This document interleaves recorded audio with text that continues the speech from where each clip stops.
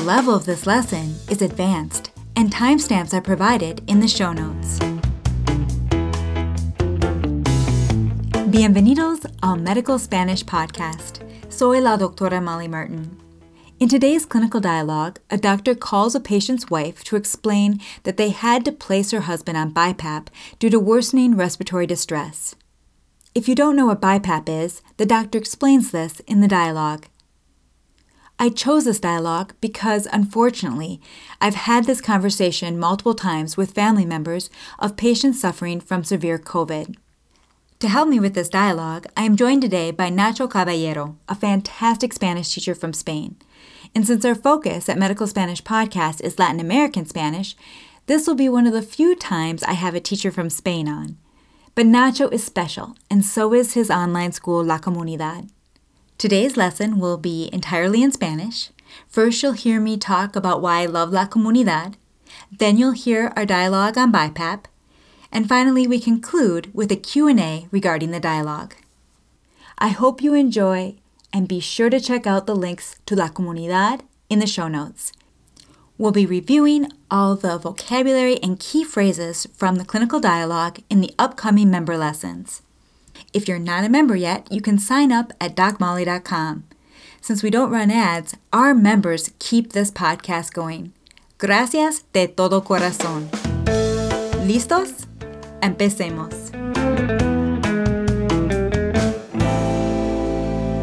Hola, hoy tengo el gran placer de estar acompañada de Nacho Caballero. Nacho creó La Comunidad, una escuela de español en línea para estudiantes de nivel intermedio y avanzado, de la que formo parte. Y les digo que es el recurso que más me ha ayudado a mejorar mi español.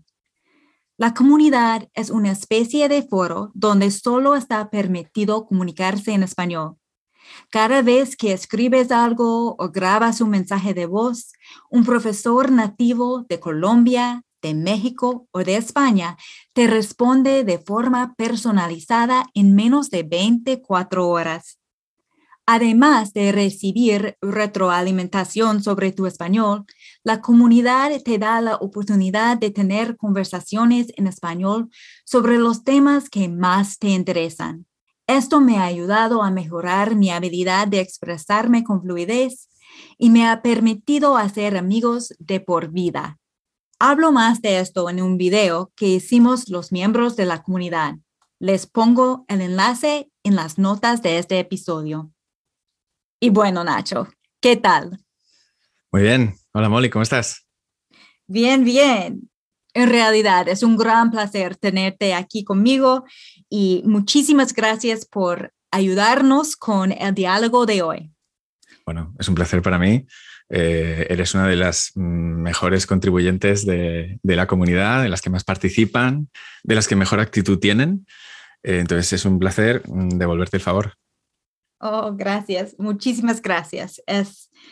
Te lo agradezco un montón. Y ahora vamos a presentar un diálogo que elegí porque, por desgracia, he tenido muchas conversaciones así con los familiares de mis pacientes en los últimos días. Vamos a hablar del tema de BiPAP o de BiPAP y vamos a presentar un diálogo con la esposa de un paciente que tiene un caso muy grave de COVID. Y hemos tenido que ponerle BiPAP porque sus niveles de oxígeno en sangre estaban bajando. Y Nacho, ¿puedes hacer el papel de doctor? Perfecto, será un honor ser el doctor Caballero. Perfecto. Allá vamos. Bueno. Hola, buenas. Llamo de Unity Hospital. ¿Hablo con la señora Martínez? Sí, soy yo. Encantado, señora Martínez. Soy el doctor Caballero. Me encargo de la atención de su marido, Daniel, y quería informarla sobre cómo está yendo su tratamiento. Muchas gracias por llamar, doctor. ¿Cómo está Daniel? Se encuentra relativamente bien, pero hoy le estuvo costando más esfuerzo respirar y sus niveles de oxígeno en sangre bajaron. Le administramos oxigenoterapia a través de una cánula nasal de alto flujo. Y aún así, sus niveles de oxígeno no se recuperaron del todo. ¿Qué quiere decir? ¿Tuvieron que entubarlo? ¿Se va a morir? Tenemos muchas esperanzas de que mejore y supere esta enfermedad, pero tuvimos que ponerle un respirador de tipo BiPAP para darle más apoyo respiratorio. A diferencia de la intubación, este respirador proporciona una ventilación mecánica no invasiva. El aire se introduce en los pulmones a través de una mascarilla facial bien ajustada. Hace mucho ruido y puede ser un poco incómodo. Sin embargo, suele dar buenos resultados en pacientes a los que les cuesta respirar por su cuenta, como en el caso de Daniel. Entonces, no tienen que entubarlo, ¿verdad? No le hace falta intubación en este momento. Con la ayuda de BiPAP ahora está estable y vamos a hacer todo lo posible para que siga así. Muchísimas gracias, doctor. No hay de qué, es un honor cuidar a Daniel. Nos cae muy bien a todos. Su actitud es muy positiva y tiene un gran sentido del humor. Que Dios le bendiga, doctor, a usted y a todos los que están atendiendo a Daniel. Se lo agradezco de todo corazón. Lo importante ahora es que Daniel está evolucionando bien. No se preocupe, que la volveré a llamar en cuanto tengamos alguna novedad. Sí, por favor, llámame cuando quiera. Buenas noches, doctor. Buenas noches, señora Martínez. Ok, Nacho. Ahora quiero hacerte algunas preguntas sobre el diálogo. ¿Te parece bien? Claro. Cuando el doctor se presenta a la esposa de su paciente, dice, Me encargo de la atención de su marido, Daniel. y aquí usamos atención para decir care, as in medical care. Me encargo de la atención de su marido, Daniel. ¿Podríamos haber utilizado otra palabra aquí en lugar de atención? Sí, es una de las opciones. Puedes hablar de atención, puedes hablar del cuidado, ¿no? Me ocupo del cuidado o me ocupo del tratamiento de su marido. Ok, perfecto. Me ocupo de la atención, el cuidado o el tratamiento. Y después el doctor dice, Y quería informarla sobre cómo está yendo su tratamiento. en lugar de decir cómo está yendo su tratamiento, podría haber dicho cómo está evolucionando. Por ejemplo, podría haber dicho, quiero informarla sobre cómo está evolucionando su marido. Exacto, es una opción. Ok, Quería informarla sobre cómo está evolucionando Daniel. perfecto. Entonces se puede usar evolucionar para hablar de cómo está evolucionando el paciente or how the patient is doing. Exacto. Y a continuación, el doctor dice, Pero hoy le estuvo costando más esfuerzo respirar. entonces para decir it's hard for him to breathe, podemos decir le cuesta esfuerzo respirar. ¿Qué otras formas hay de decir esto? Puedes decir le cuesta respirar, o sea, el esfuerzo es opcional. También puedes decir le resulta difícil respirar o una opción alternativa podría ser le es difícil, ¿no? Pero lo más común sería le cuesta respirar, le resulta difícil respirar. Entonces se puede decir le cuesta respirar o le cuesta esfuerzo o le cuesta trabajo respirar o le resulta difícil respirar Sí. para decir it's hard for him to breathe. Y a continuación el doctor dice, Y sus niveles de oxígeno en sangre bajaron. ¿cuáles son otras formas de decir bajar? Puedes hablar de reducirse, ¿no? O sea, sus niveles de oxígeno en sangre se redujeron. Esto es verbo complicado. Redujeron o disminuyeron. Esto es más fácil, ¿no? Sus niveles de oxígeno en sangre disminuyeron. Y cuando usas el verbo reducir, hay que usarlo en su forma pronominal, como sus niveles de oxígeno en sangre se redujeron en lugar Eso es. de... Ok, Sí, el verbo es reducirse, porque ok. si dices solo reducir, tienes que añadir un objeto directo, ¿no? Por ejemplo, reduje sus niveles. Entonces, Ok. en este caso, si estás diciendo que sus niveles se redujeron y no quieres decir qué es lo que redujo, pues Oh, usas el se, ¿no? Tú puedes decir, yo reduje sus niveles aplicándole este tratamiento. O si no quieres decir el objeto directo, puedes decir sus niveles se redujeron. Y ya está. No sabemos qué lo hizo. Es un verbo transitivo. Exacto. Ok, perfecto. Entonces, en resumen, el doctor podría haber dicho sus niveles de oxígeno en sangre bajaron, se redujeron o disminuyeron. Exacto. Y después el doctor dice... Sus niveles de oxígeno no se recuperaron del todo. ¿Hay otra manera de decir del todo? Como... Sí, podrías decir que no se recuperaron completamente, que no se recuperaron totalmente, ¿no? Ok. Me gusta del todo. No se recuperaron del todo. Eso es. Y eso significa que no se recuperaron completamente. Exacto. Okay. Y luego, la señora Martínez le pregunta al doctor, ¿se va a morir? Siempre he tenido esta pregunta y creo que no hay una respuesta muy sencilla. Pero, No. ¿cuál es la diferencia entre se va a morir y va a morir? A nivel de significado no hay ninguna diferencia. Dependiendo del contexto, preferimos añadir el pronombre o no. En general, cuando estamos hablando de este tipo o sea, en un diálogo de este tipo, tú estás hablando con un familiar del paciente, lo más común es que te pregunte, ¿se va a morir? Y tú, no se preocupe, no se va a morir. Si estás escribiendo un artículo científico y quieres decir el número de personas que murieron, ahí sí tiene más sentido quitar el pronombre y decir, el año pasado murieron 100.000 personas a causas de lo que sea, ¿no? Entonces, en un lenguaje, una comunicación más común, más normal, yo utilizaría el pronombre, y si es algo como más formal, pues mejor no ponerlo. Si estás informando sobre un dato, pues no lo pongas. Ok, entonces cuando usamos la forma pronominal del verbo morirse, ¿tiene un matiz de emoción? Como, ¿se va a morir? O por ejemplo, si yo estuviera hablando con un colega en el hospital y si estuviera hablando de un paciente, diría, ¿va a morir este paciente o se va a morir este paciente? Se va a morir. Se va a morir. Ok. Sí, sin duda.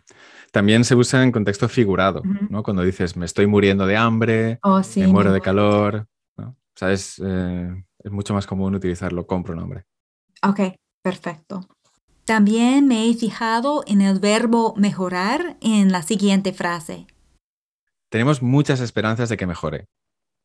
Otra vez, tengo una pregunta sobre la diferencia entre el verbo pronominal y el verbo regular, o el verbo no pronominal.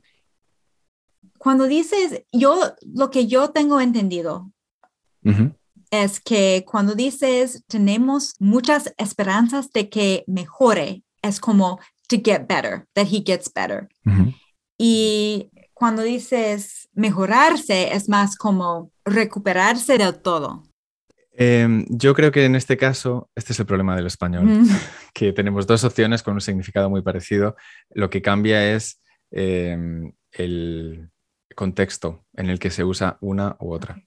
Por ejemplo, tú, si vas a visitar a alguien, cuando te despides, le dirías, bueno, mejórate, ¿sabes? No le dirías mejora, ¿sabes? No dirías simplemente mejora. Dirías, mejórate, espero que te mejores, ¿no? Ahí añadirías el pronombre. Entonces, más que buscar diferencias de significado entre una u otra, lo que es más útil es darte cuenta de cuándo se utiliza una y cuándo se utiliza otra. Y si una se utiliza el 90%, el 90% de las veces vas a oír mejórate, que se mejore, pues lo uses siempre con pronombre. Sí, si vas a escribir una tarjeta a tu amiga enferma, dirías, mejórate. Mejórate, que te mejores pronto. Ok. Eso es. Pero si estás hablando con otra amiga de un amigo mutual, dirías, creo que está mejorando cada día. Eso es. Por ejemplo, si estás hablando con tu hijo, puedes decirle, espero que tus notas mejoren Ujú. o espero que mejores tus notas. Ujú. No se utiliza la versión pronominal en otro contexto que no sea el de la salud, ¿no? Mm. Entonces, no le dices a tu hijo, espero que te mejores tus notas, no. Si dices, espero que te mejores, es porque hay un problema de salud. Oh, sí. Y si estás hablando de tu español, estoy mejorando cada día. Nunca dirías, Exacto, me estoy mejorando. exacto, exacto. Ok. Luego, el doctor dice, Pero tuvimos que ponerle un respirador de tipo BiPAP para darle más apoyo respiratorio. ¿hay otra manera de decir apoyo en este contexto? ¿Como apoyo respiratorio? Sí, como apoyo podrías decir soporte, podrías decir asistencia, mejor asistencia, asistencia respiratoria. Ok, soporte no es tan común. Bueno, apoyo y soporte son sinónimos en determinados contextos, ¿no? Ajá. Pero a lo mejor soporte respiratorio, no sé.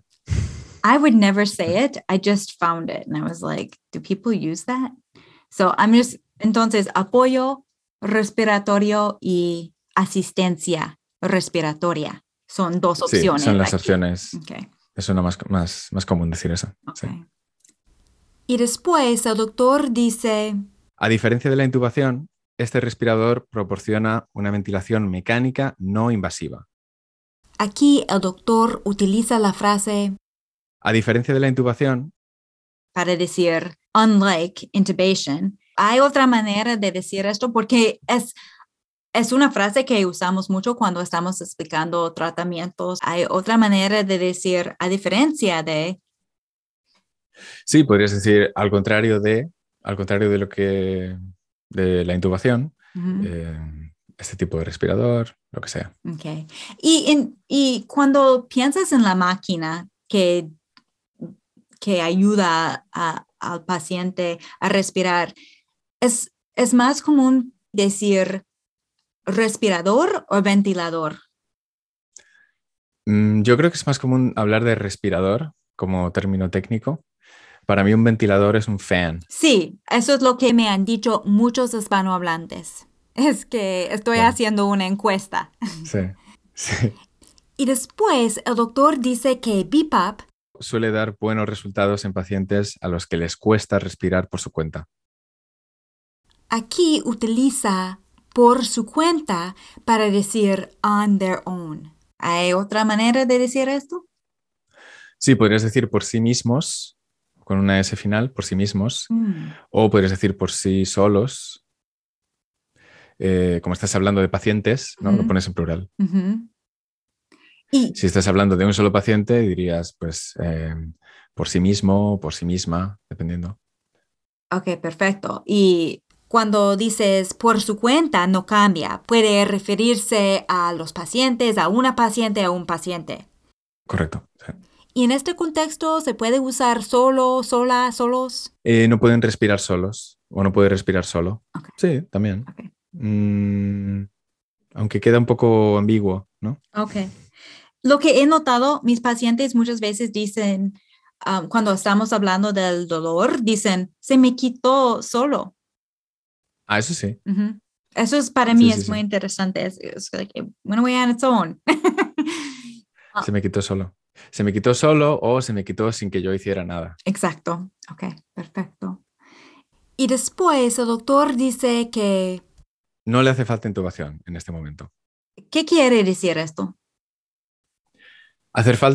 Hacerle falta a alguien algo, como me hace falta o te hace falta, significa necesitar, ¿no? No necesito.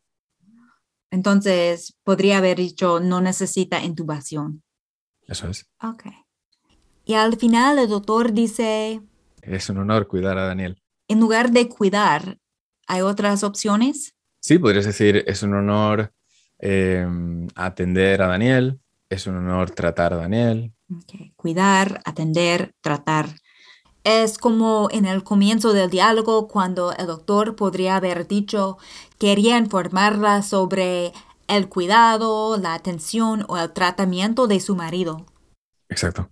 Y después dice, Lo importante ahora es que Daniel está evolucionando bien.